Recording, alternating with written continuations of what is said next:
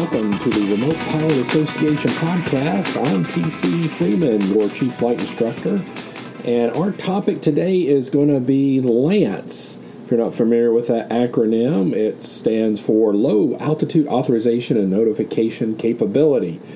So yet another acronym out of the FAA acronym office in Washington, D.C.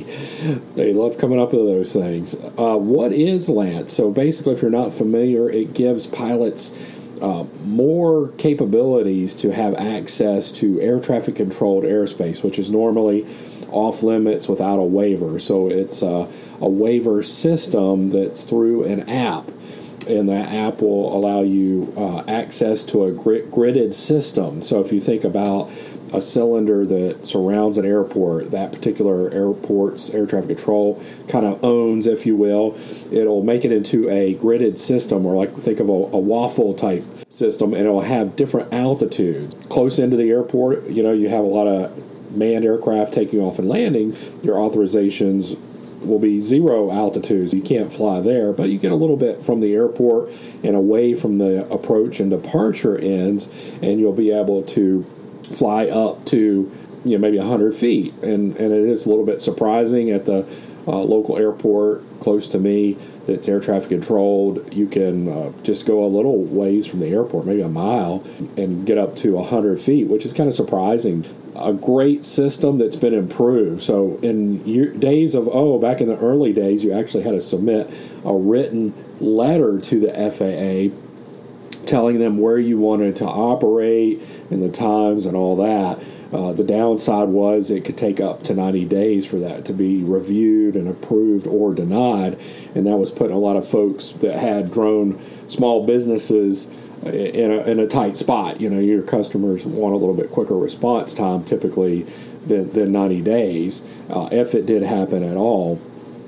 Now LAANC is available for not only commercial remote drone pilots, but it's also available to recreational pilots as well.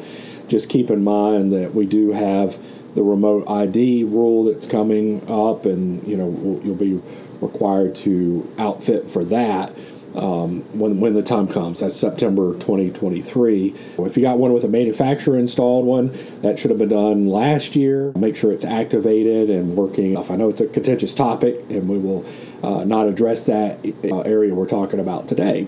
Now, the sad part of LAANC is this. So according to a Drone XL article, only 20 to 30% of drone pilots are complying.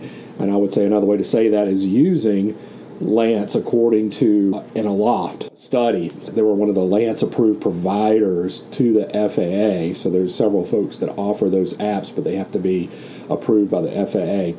What this means, though, is you've got 70 to 80% of folks that are violating air traffic controlled airspace, and that's very disturbing for whatever reason. I personally think it's probably a combination of folks just not knowing, they're just totally unaware, education, they don't understand airspace per se.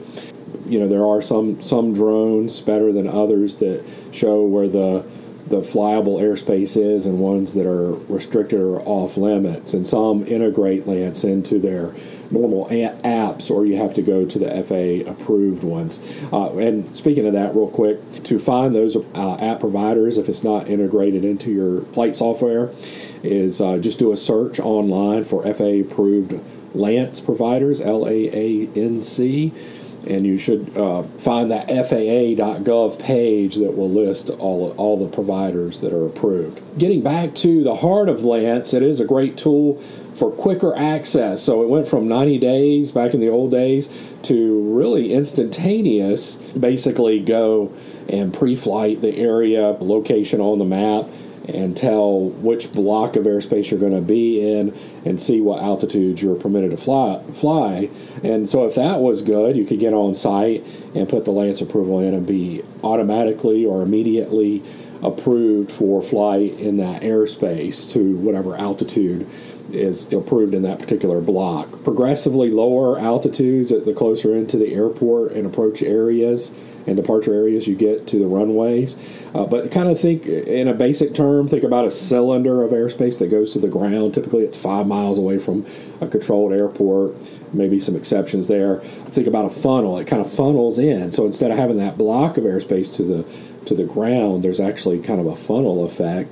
I've had several opportunities to use LAANC, and one of my first ones was shooting a e-bike commercial. The customer wanted to shoot at a local park that was underneath Class C airspace. Put the LAANC approval in, got approval for it, showed up on site. Then I said, okay, when are we going to fly the drone? How's this going to work? And he said, no, the actual shoot for the drone is going to be down the street.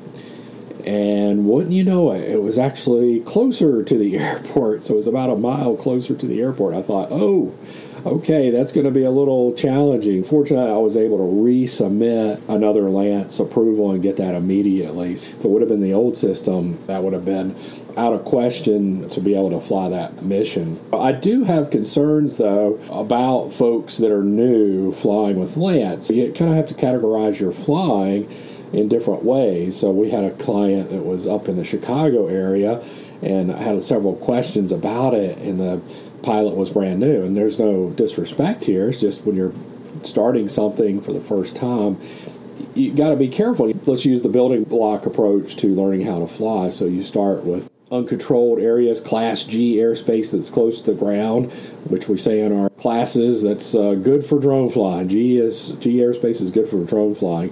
And then you build up to more complicated airspaces as you go. And especially something like this, a Class C using LAANC, I would say try to solicit somebody. It doesn't necessarily have to be a flight instructor, but maybe an experienced drone pilot. That's all we got for this time. I'm TC, your Chief Flight Instructor for the RemotePilotAssociation.com, where you can sign up for our free newsletter.